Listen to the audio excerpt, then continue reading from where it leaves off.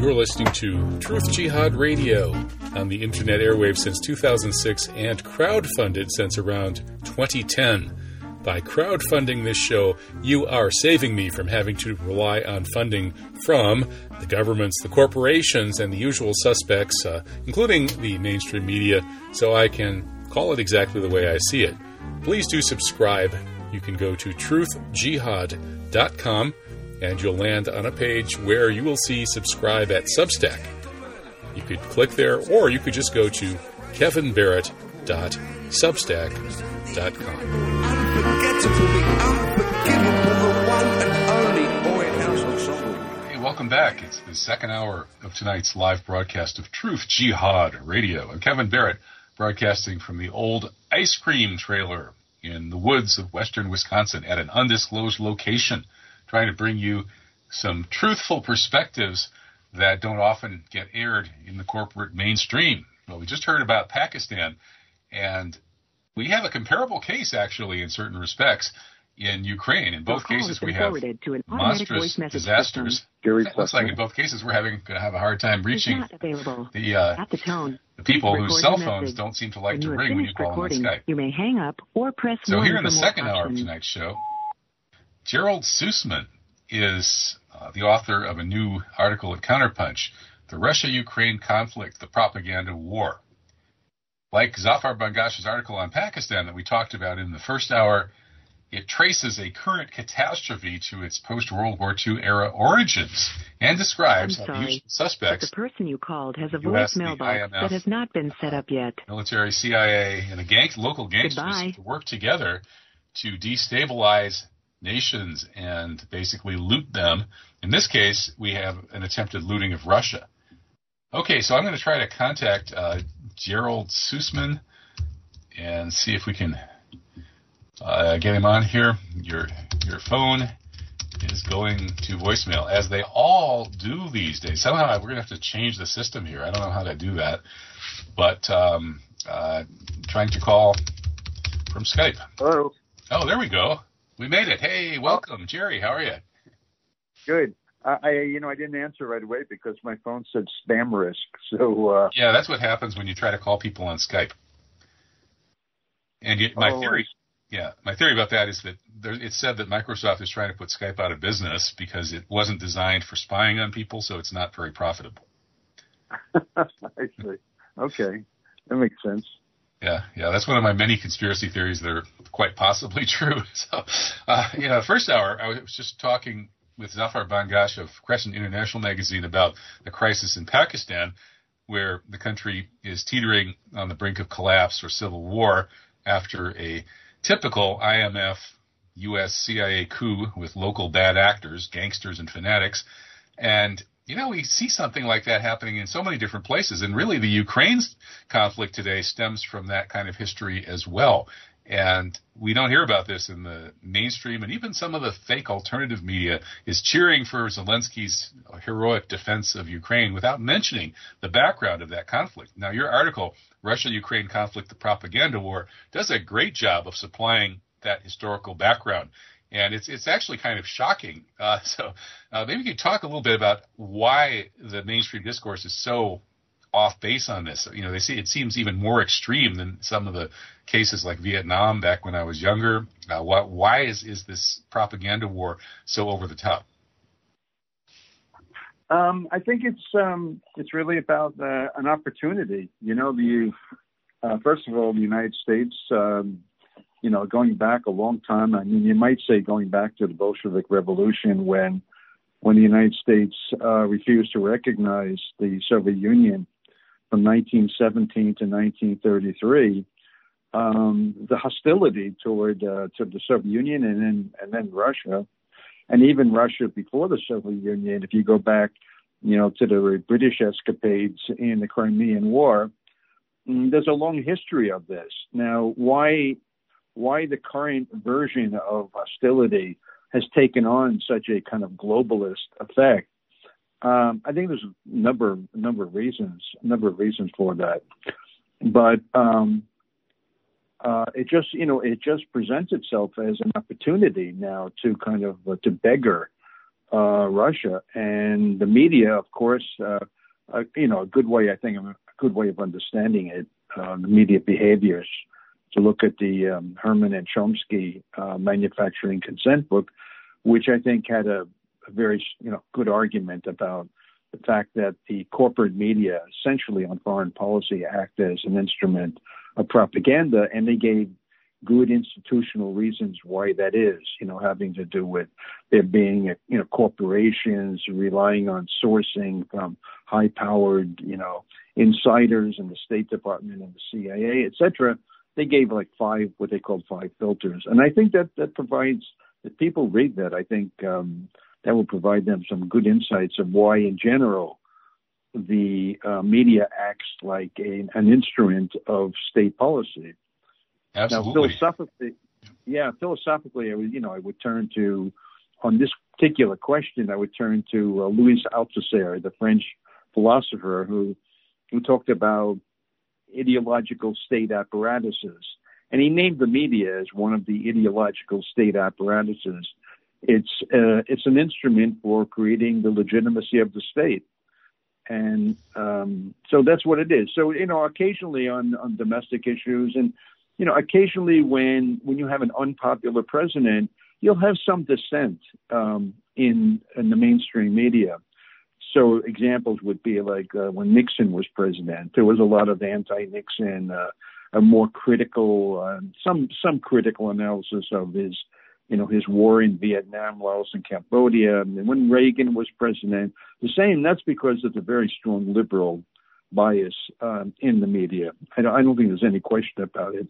There's been studies showing that they vote Democrat almost overwhelmingly, and so we happen to have a liberal Democratic president in the White House right now. So they're going to go along with him in a way that they wouldn't have, let's say, when Trump was president. Trump suggesting things like normalizing relations and negotiating with Russia was considered obscene by the mass media, and even went after people who were even talking to Russian officials. Why do you think that is, Jerry? In that normally the realist school of geopolitics would say that if the U.S. empire wants to try to maintain its global hegemony, that it should absolutely not antagonize both Russia and China, and Iran for that matter, at the same time. Brzezinski said that very directly and clearly, and yet it seems that Trump, for all of his faults and not through any intelligence of his own really, was more on track with what a lot of people would think would be a more sane imperial strategy by cooling it with Russia while you deal with the rise of China as the world's leading economic and soon technological power. So how do you see the side, the liberal side, being involved in this seemingly counterproductive war on the entire independent world all at the same time? Yeah. Well, first of all, they're not realists. I mean, if they were realists, they would engage in things like an old-fashioned term like diplomacy. They don't believe in it. It's just sort of naked power grab. And also, I think, one of the things about Trump, why he was able to come up with what in America is a fresh concept like diplomacy, talk to your enemies, is because he was an outsider. He wasn't part of the Washington bubble. And I think there's kind of an incestuous mentality in Washington where, you have Mitch McConnell on the one hand and you have Nancy Pelosi, and they're like kissing cousins when it comes to foreign policy. And they constantly reinforce each other. They're all invested in the system very heavily. And they have the media, the mainstream media, the New York Times, the Wall Street Journal, the cable, news networks. They're all part of the same club. And it's just a very incestuous culture in Washington that has this produces this kind of groupthink on foreign policy. Right. But, the media has always been, the mainstream media, I should say, has always been an instrument of U.S. foreign policy. And, as I mentioned in the article that I did for Counterpunch, Carl Bernstein had documented very well in an article that he did for, let's see, what was that, in 1977? Oh, Rolling Stone. Yeah, the CIA controlling the media, yeah. Right. He documented how over 400 journalists were working like the lips and teeth of the CIA, reporting to the CIA, acting as informants in their overseas bureaus. And, so this is nothing new that the media would act as an instrument of the state. But I think the media is always, really even going back to the origins of modern journalism, has always had this issue of really not being able to carry out the practice of journalism, which is, to be neither fear nor favor towards subjects which they discuss. And this was very evident, let's say, during the Vietnam War. Whereas, the range of dissent was whether or not the United States had, made a mistake in Vietnam. That was about the extent of media criticism, that America had the quagmire idea that, this, with good intentions, the U.S. ended up in a quagmire. Yeah, it's always Vietnam. Good intentions, isn't it? Nobody can imagine that the U.S. leaders have bad intentions. On good intentions, right? But you never really saw in the mainstream media any kind of real analysis, any kind of really intelligent analysis of the institutional basis of American aggression and imperialism. Then that's too far-fetched, because if they did, they wouldn't be in the mainstream media. I mean, they'd be out really quick. And especially today, in the culture today of censorship, if you in any way deviate from the official line, it's worse now probably than it's ever been. Maybe in World War II, and World War I, when they had the Espionage Acts and Sedition Acts in effect. But how is it in the academy right now, Jerry? Theoretically, the academy is supposed to be even more dedicated, sort of, to this, critical thinking. At the University of Wisconsin, where I got hounded out in 2006 for asking the wrong questions about 9/11, the motto is that whatever limitations may trammel free inquiry elsewhere, here at the great State University of Wisconsin, we will always pursue the fearless sifting and winnowing by which alone truth can be found. And that's their motto. But just like the CIA's motto is, the truth will set you free. So I guess maybe it's just a joke. But what's it like trying to tell the truth about this stuff in the academy today? Well, you have to tread very lightly. You have to choose, places. I would assume it's not just in the academy, but it's in the whole publications, trying to get published in established, media.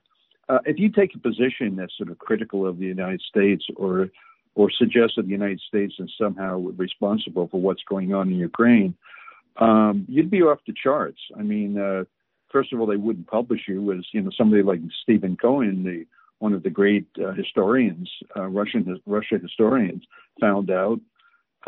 He was just isolated. And I think, this is true in the university. I think, it varies somewhat what part of the country you're in. I mean, there are slight variations in the level of tolerance for dissident views. I live in Portland, and I'm at a state university here in Portland State. And I don't know, I haven't really tested it. We'll see, how they respond. Well, if you tweet out to Portland Antifa that you were on my radio show, you might actually get a reaction. I've had run-ins with Portland Antifa. They don't like the whole 9/11 truth thing. Well, I'm not sure why. Yeah, I can imagine that to be true. Yeah. Well, there's a certain, people fall into a certain orthodoxy, and they don't tolerate points of view that differ. Even if you have good documentation of what you're saying, it's just you're not towing the official line.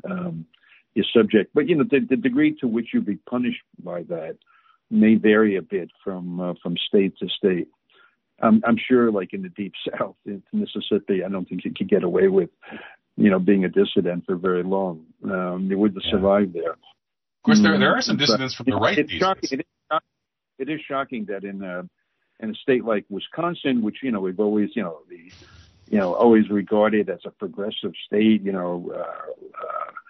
La Follette, had a strong history of socialism, and that it would occur, this kind of censorship would occur in a state like Wisconsin.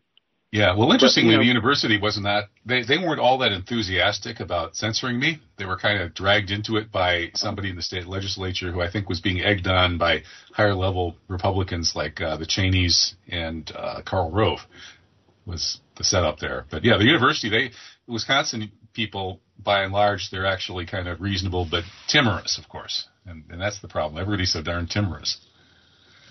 Yeah. But, yeah. So yeah, Portland it should be interesting territory. But talking about the Ukraine war, you mentioned earlier that the realists and even populist right-wing people like Trump are more prone to use diplomacy rather than war. But wait a minute, I thought the liberals were supposedly the peaceniks. Whatever happened to that? Yeah, there's been a what's the word for it? I mean, there's been a kind of a transformation of the Democratic Party. I would say the way I would look at it, I think it really changed quite a bit during the Bill Clinton administration, where he essentially announced that he was a neoliberal, that he was going to end welfare as we know it, that he, increased the number of people being arrested and imprisoned with his 3 strikes and you're out, which really hit the black community harder than anybody else, and his neoliberalism and his adoption of mergers and acquisitions, and his aggressiveness in Russia as well. I think that's where the Democratic Party started losing its traditional bearings, at least the modern Democratic Party, with its rootedness in labor, in organized labor. They really abandoned organized labor, and they abandoned the working class. And Clinton tried to transform the party into a more of a middle class party. And I think that's, he and his wife, who followed in his footsteps, were directly responsible for that political ideology for the election of Trump in 2016. Because Hillary Clinton, as a lot of people know, she just took organized labor and working class for granted. We're using expressions like, what did she say, a basket of deplorables to describe Trump voters. And, this really irritated people in your part of the country, in Wisconsin. And I've been hanging around with the deplorables, Jerry. I've been to 2 Republican Party events now in the last month. In fact, just this Tuesday, I was at a Republican meetup where there must have been maybe 75 or 100 people. And when somebody mentioned something about Pelosi touching down in Taiwan, I pretended to start the chant, shoot her down, and they totally cracked up, the people at my table. And now imagine trying to do that with the Democrats. I mean, so it seems to me the Republicans now actually have more people who are relatively free thinking with a sense of humor. Now, a bunch of them are obviously locked into certain propaganda bubbles in an extreme way, but the Democratic Party strikes me as almost entirely locked into the propaganda bubble, whereas the Republican Party is, well, as one very bright young man there told me, Trump and the Republicans right now are the accelerationists, that if you think the problems are so deep-seated that the only way to solve them is to kind of blow up the system, that, Trump is your man. Yeah. Well, when the term left, describing the Democratic Party as being on the left, and, what does left mean? Yeah, sort of like left of what? Left of Attila the Hun. I mean, sure, relative to the far right, you might describe the Democratic Party as the left, but I think a proper definition of the left, I think, begins with the socialist left. And that's certainly not the Democratic Party. I don't think that liberals should be referred to as a left. In most countries, even somebody like Bernie Sanders, who's considered like the far left, in American discourse, Bernie Sanders would probably be a Christian Democrat, in Germany, if he were living there. I mean, in other words, his political thinking is really not radical whatsoever. Even the conservative government in Germany, for example, completely supports, national health care system. They completely support free higher education. And these are principles that even liberals can't seem to come around to in America. So I think, first of all, we have to make a distinction between, the liberals and the left. And I think this kind of, hawkish behavior that you were talking about on the part of the Democratic Party is not necessarily coming from the real left. I mean, they sort of, again, I think that the real left starts with the socialist left, not with liberals, especially neoliberal liberals like the Hillary Clinton camp and the Joe Biden camp. Yeah, absolutely. But the socialists, the Democratic Party, that's not really very progressive, and it only pays lip service, and they have much more in common with the mainstream Republicans than they do with the real left. So they seem to sell themselves as radicals by beating the drums for identity politics, especially types of identity politics that are guaranteed to alienate that sort of average people, especially in the rural areas. So that just seems, it almost seems like it's so perfect for defanging the left that it makes you wonder if somebody actually intentionally, deliberately came up with that strategy. Yeah. And it also makes them look like they're actually doing something, by taking up identity politics as an issue, as opposed to, taking up global warming as an issue in a serious way. But they can't, because they're committed to a neoliberal capitalist economy, and that's on a collision course with any hope of rescuing the atmosphere from global warming and greenhouse gases, and also on the area of foreign policy. There's really no difference between the Republicans and Democrats on foreign policy. They both support an imperial foreign policy. So they choose the ground of to create a contest, as if the Republican Party and the Democratic Party are really two separate parties. So they choose to fight over identity politics issues, cultural issues, and issues like abortion and issues like gay rights, which are in themselves important issues. I mean, I don't want to dismiss them there. But when it comes to sort of like the really essential issues, it's really about, and the issues that most Americans care about, which just came up again in the most recent Gallup poll that showed that Americans, by and large, don't really care about the issues of Ukraine and Russia. What they care about is inflation, jobs, employment, those kinds of issues, and the economic downturn. And that's where, the Republicans and Democrats really are pretty much together on the most essential issues. So I think that the identity politics thing is just a battleground that they select to fight over, to make it look like they're really different from one another. When in fact the whole election system, as you know, as most people, or many, if not most people, will recognize, that the whole election system is really a corporate, lobbyist-run, expression of democracy, which is a kind of a fake democracy, faux democracy, in which it's the corporate money that governs who the candidates are and what the issues are.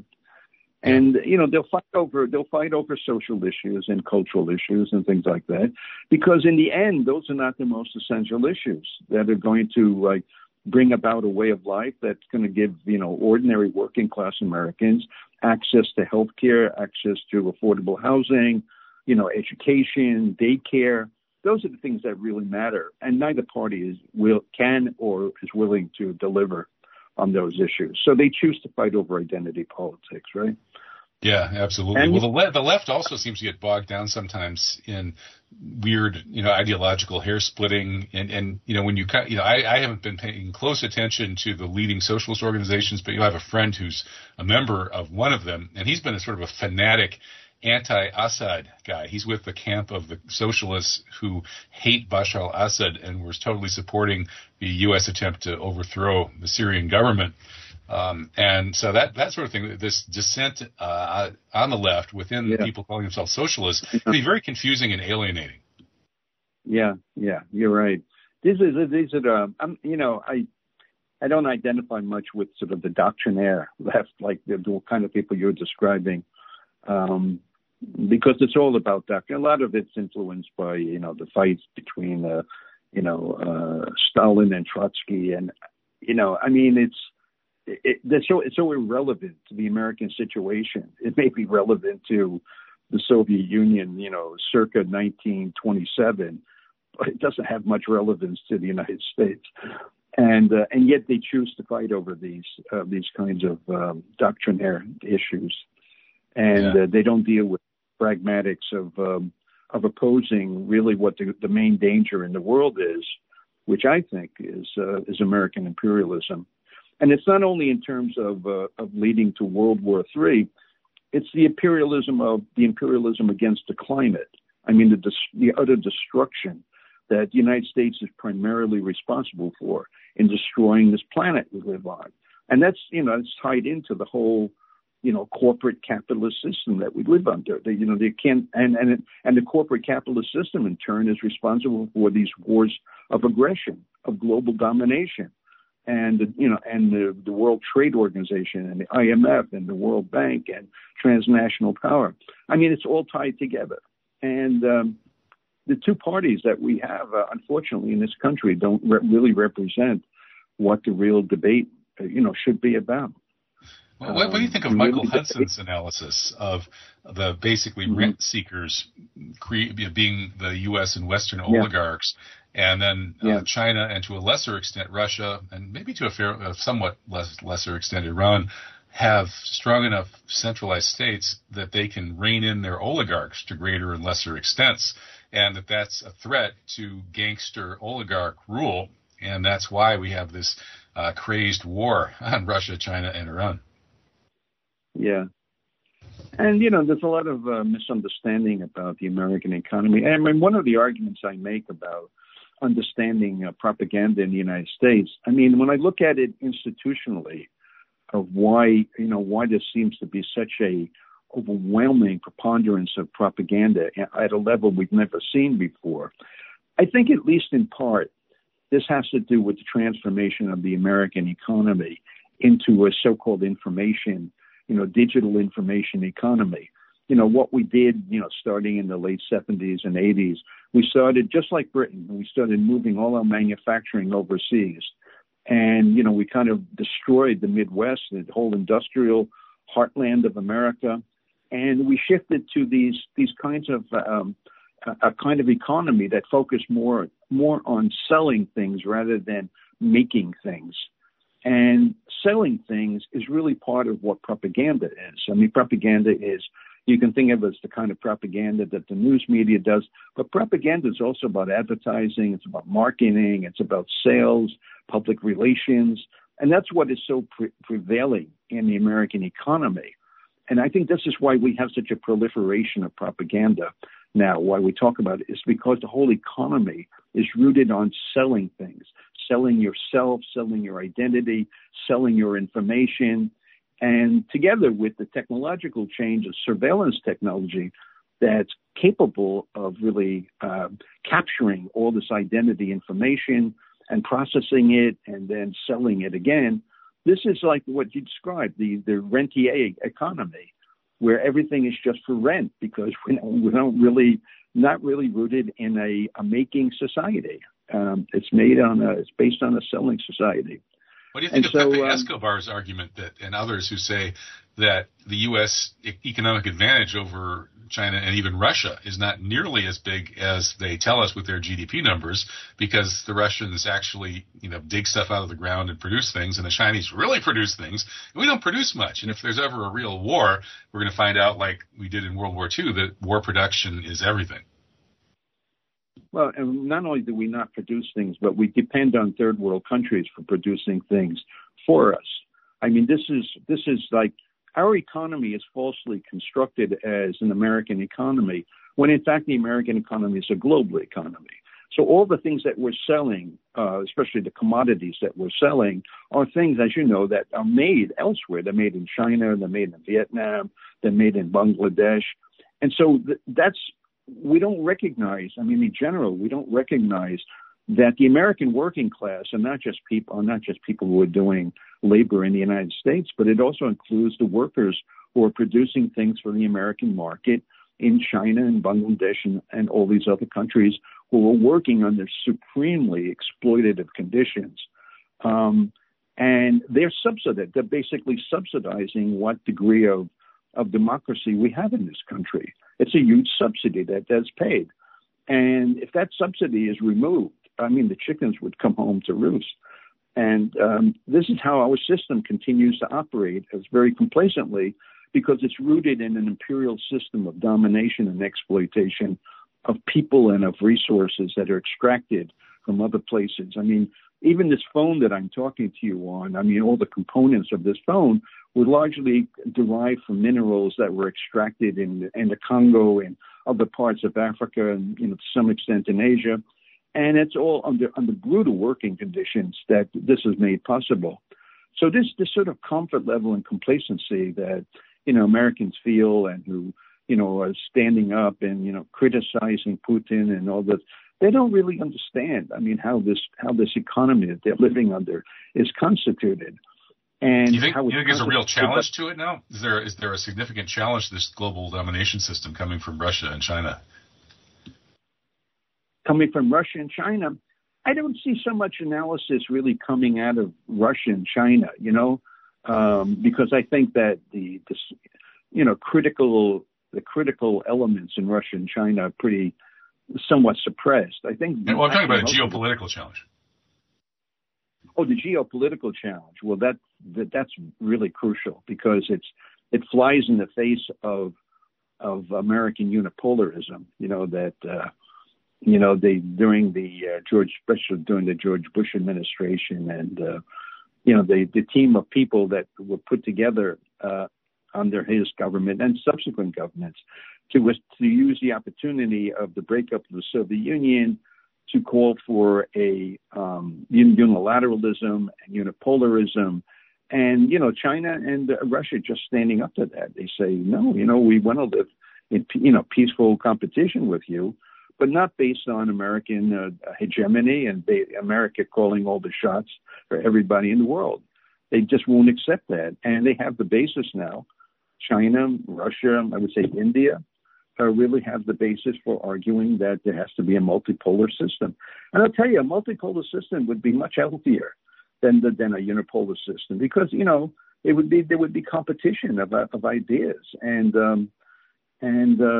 also there would be opportunities, once that's recognized, there would be opportunities for cooperation instead of domination. And the U.S. operates under a system that we have to dominate. We have to get our way.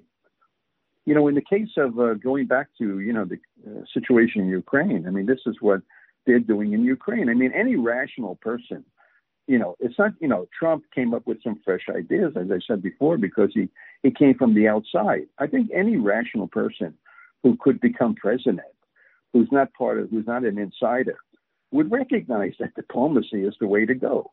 The way that we're going to get out of these crises we're living under, the threat of nuclear war and the threat of global warming and the threat of world hunger. The only way we're going to get out of this is really on a very high level of cooperation. And that's just the opposite of what the United States is doing. The United States operates under the principle that we're number one and everybody has to listen to us. And they have, these compliant governments in Europe that are going along with this. And it's a very dangerous scenario that we're living under. And most people who are, calling for no-fly zones or, supporting more weapons to Ukraine, they don't understand that they're really laying the foundations for World War III. They really are. I mean, it's just, I can see, if we ever survive in the next, 30 years or so, the future historians will lay this out exactly how World War III came about. And it'll include, if it's a rational analysis, it will include all this, complacency and compliance with the U.S. Global state power.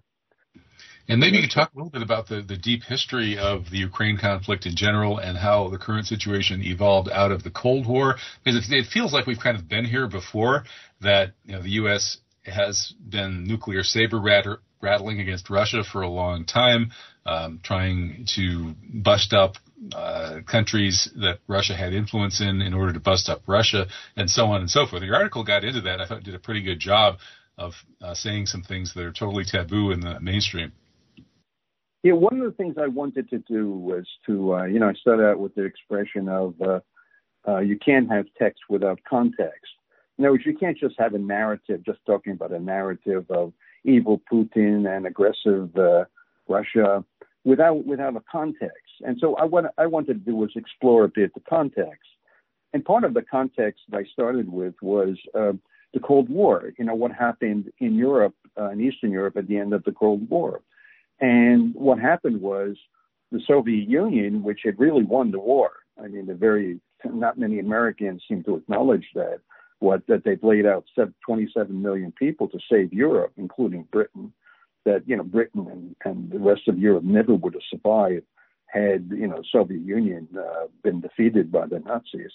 They wound up rescuing all of Europe, but nonetheless, the fanatical American intelligence system decided that they were going to turn enemies into friends.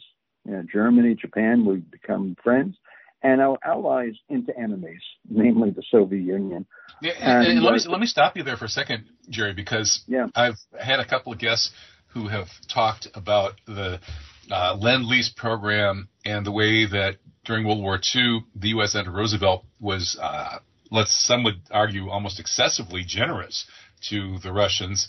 And there were, of course, the Russian spies in high levels of U.S. power, Harry Dexter White and all those people.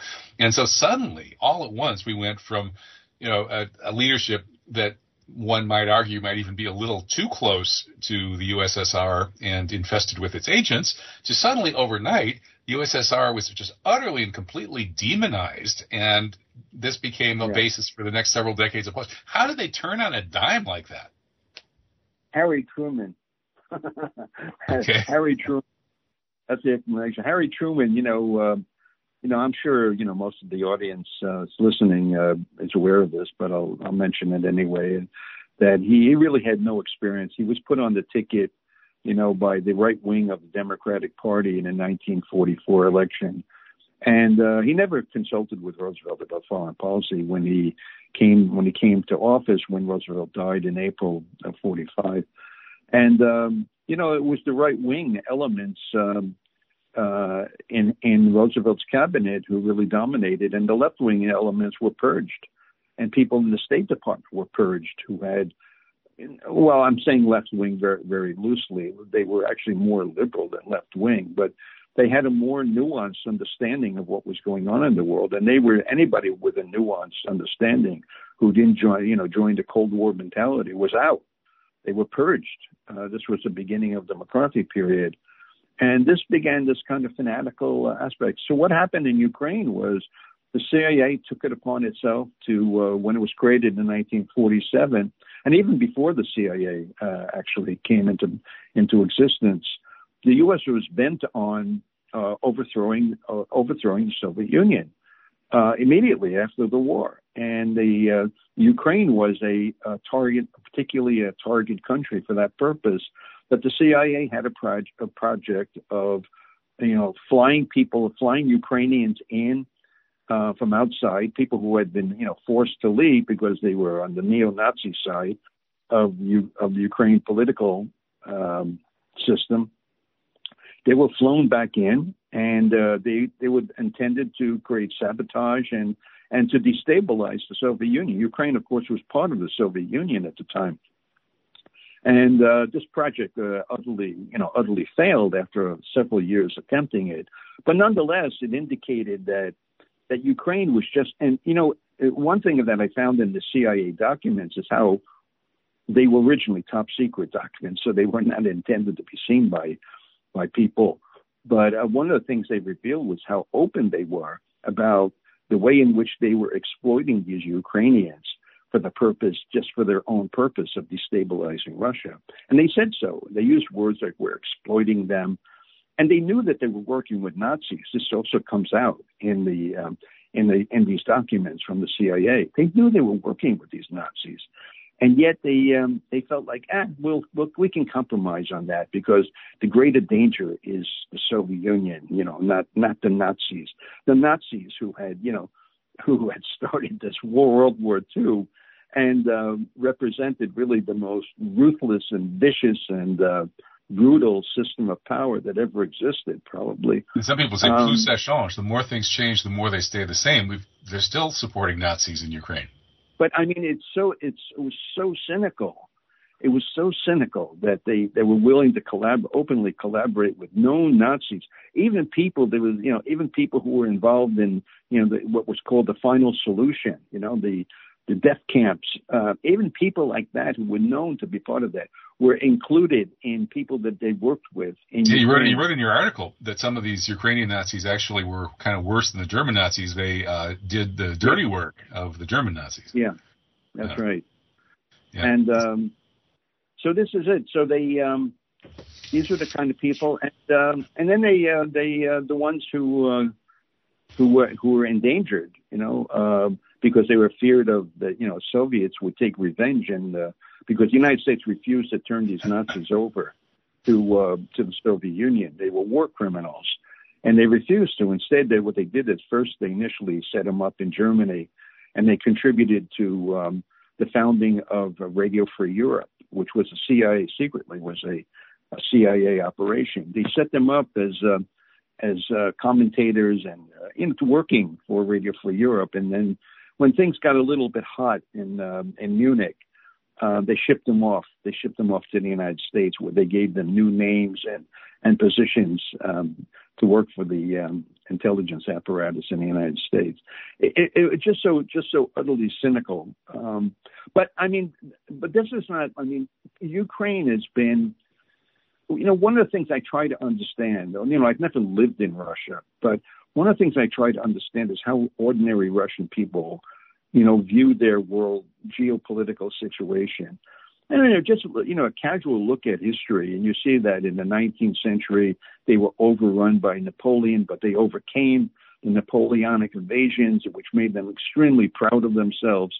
That they did something that Europeans couldn't withstand the power of Napoleon, and then they were overrun in World War I with another invasion, and then the expedition in 1918 to try to overthrow the Bolsheviks, and then again in World War II. And in each of these occasions, Ukraine was the corridor through which the Western invasions, the German invasions, Napoleonic invasions, took place. It went through. So they have to regard Ukraine, which has historically been really part of Russia. They have to regard Ukraine as some place that they have to maintain some level of control. I mean, it's part of their history. This is something that Americans cannot understand. And I think it's partly because we've never been occupied by a foreign power.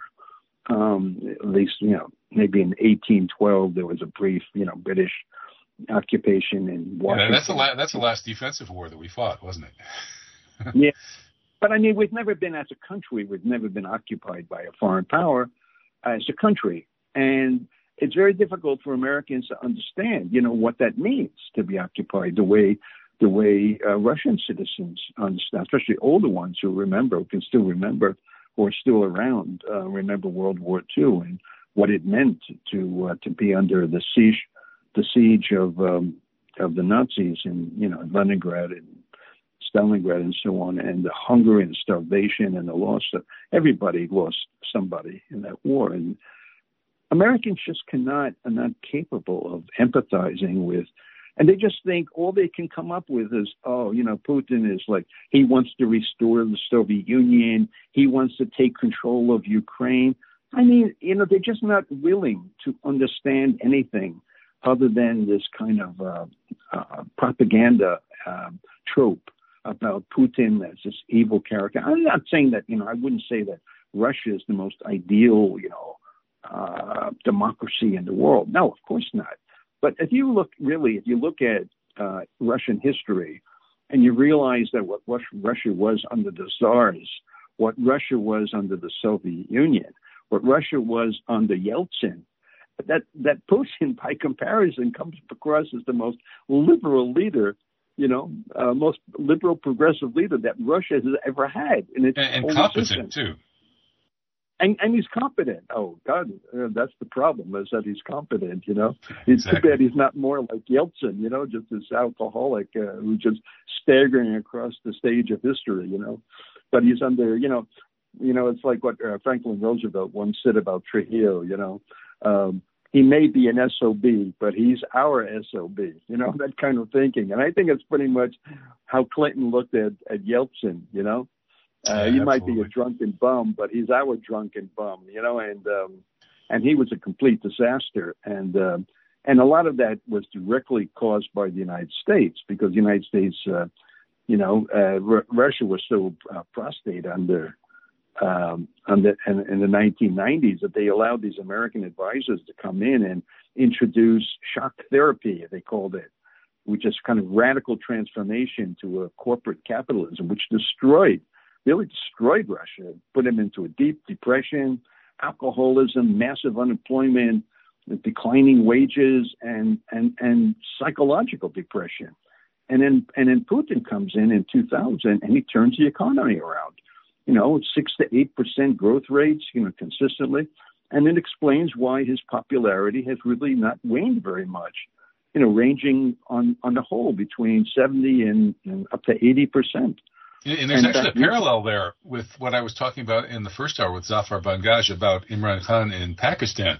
That Imran Khan, like Putin in a sense, is competent, trying to do the best thing for his country and his people, helping preside over shockingly good, economic growth compared to the predecessors and alternatives. And all of that's his crime, is the competent leadership of a nation like Pakistan or Russia is apparently a crime in the eyes of these IMF looters and gangsters. Yeah, absolutely. Completely agree.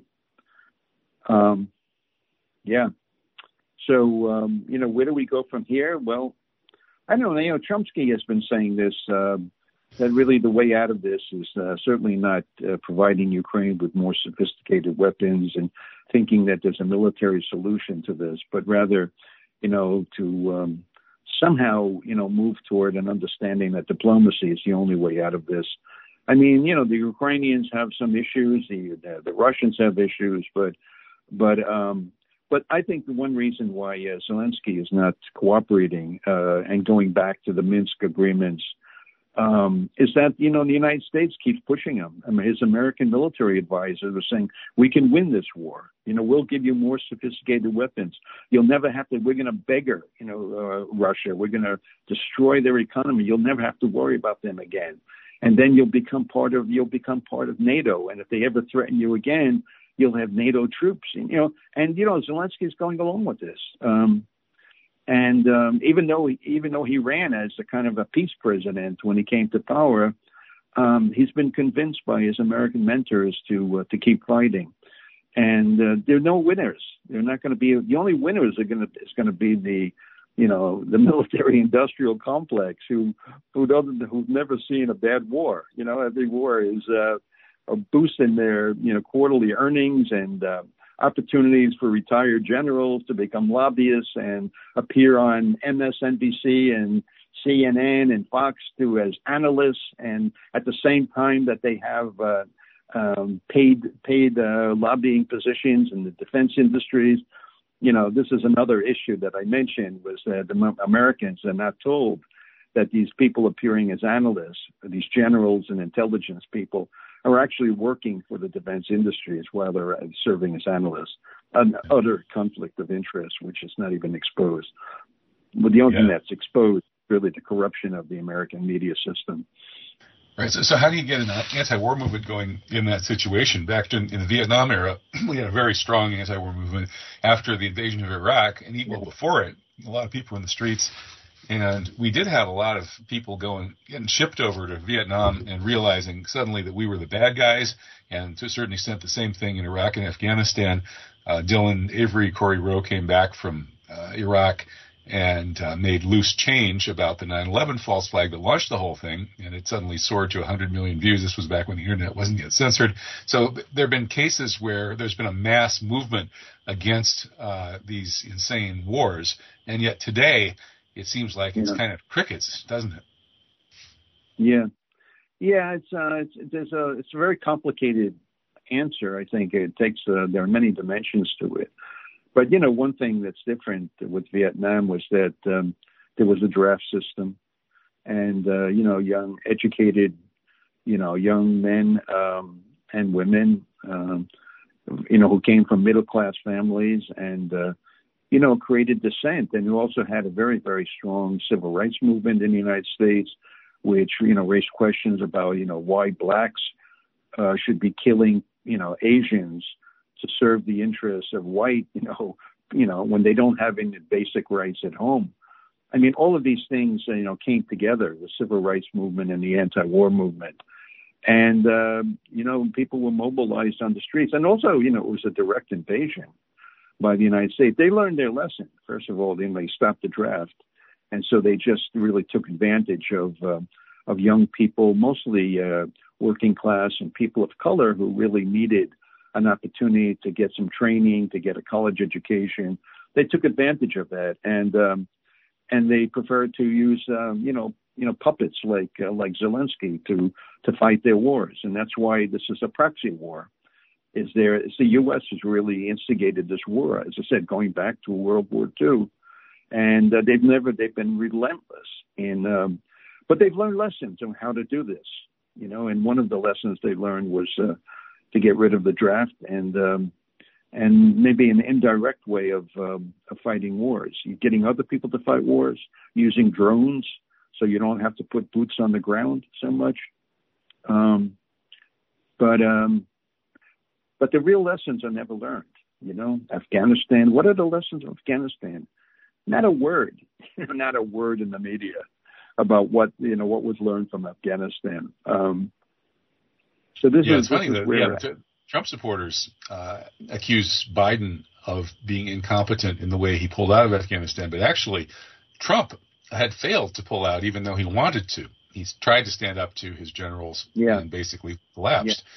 So, so I guess maybe we should credit Biden there with at least managing to get out. Well, yeah, I guess to some extent. And in a way, it was really kind of unfair the way he was mangled, for the very awkward way that he did get out. But there was no gentle way of getting out of Afghanistan after they've been there for 20 years and created so much havoc in the country. There was no gentle way of getting out. Just like in Vietnam, there was no gentle way of getting out. You had those images of people, Vietnamese people, and scrambling over the walls of the U.S. embassy trying to get. There was no, and then kicking people, off of helicopters. Yeah, you had the same images in Kabul. Yeah, exactly. And they focus more on the images of and completely lose sight of what this is really all about. Why the United States invaded Afghanistan in the first place.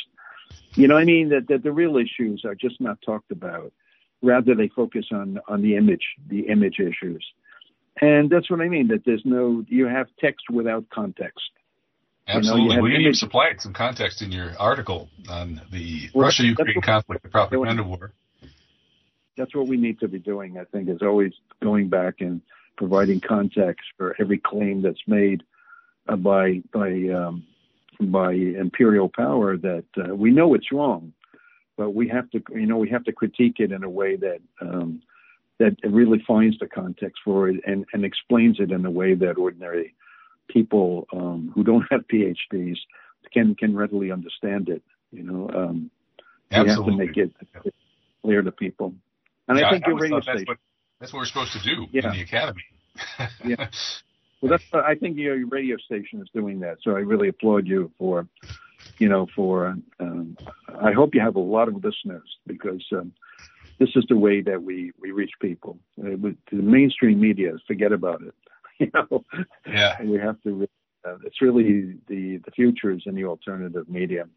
Yeah. Well, we have a lot of quality here, the intermittent quantity. Some stuff goes viral more than others. But I think the people who are really trying to figure out what's going on and are paying attention are listening to shows like this. And I appreciate your being willing to come on and help inform them. It was a terrific article and a great conversation. So thank you, Gerald Sussman. I think when we brought you on so abruptly, I may not have had time to properly introduce you. So you actually are teaching propaganda analysis and studies at Portland State University in the Urban Studies and International Global Studies program. Right. Yeah. So keep up the great work. God bless. Thank you. I appreciate it. Okay. Yeah, take care. Thank you. Take care. Bye-bye. Bye-bye. That's Gerald Sussman. And it's great to touch bases with somebody who can tell a little bit of taboo truth and keep an academic job at the same time.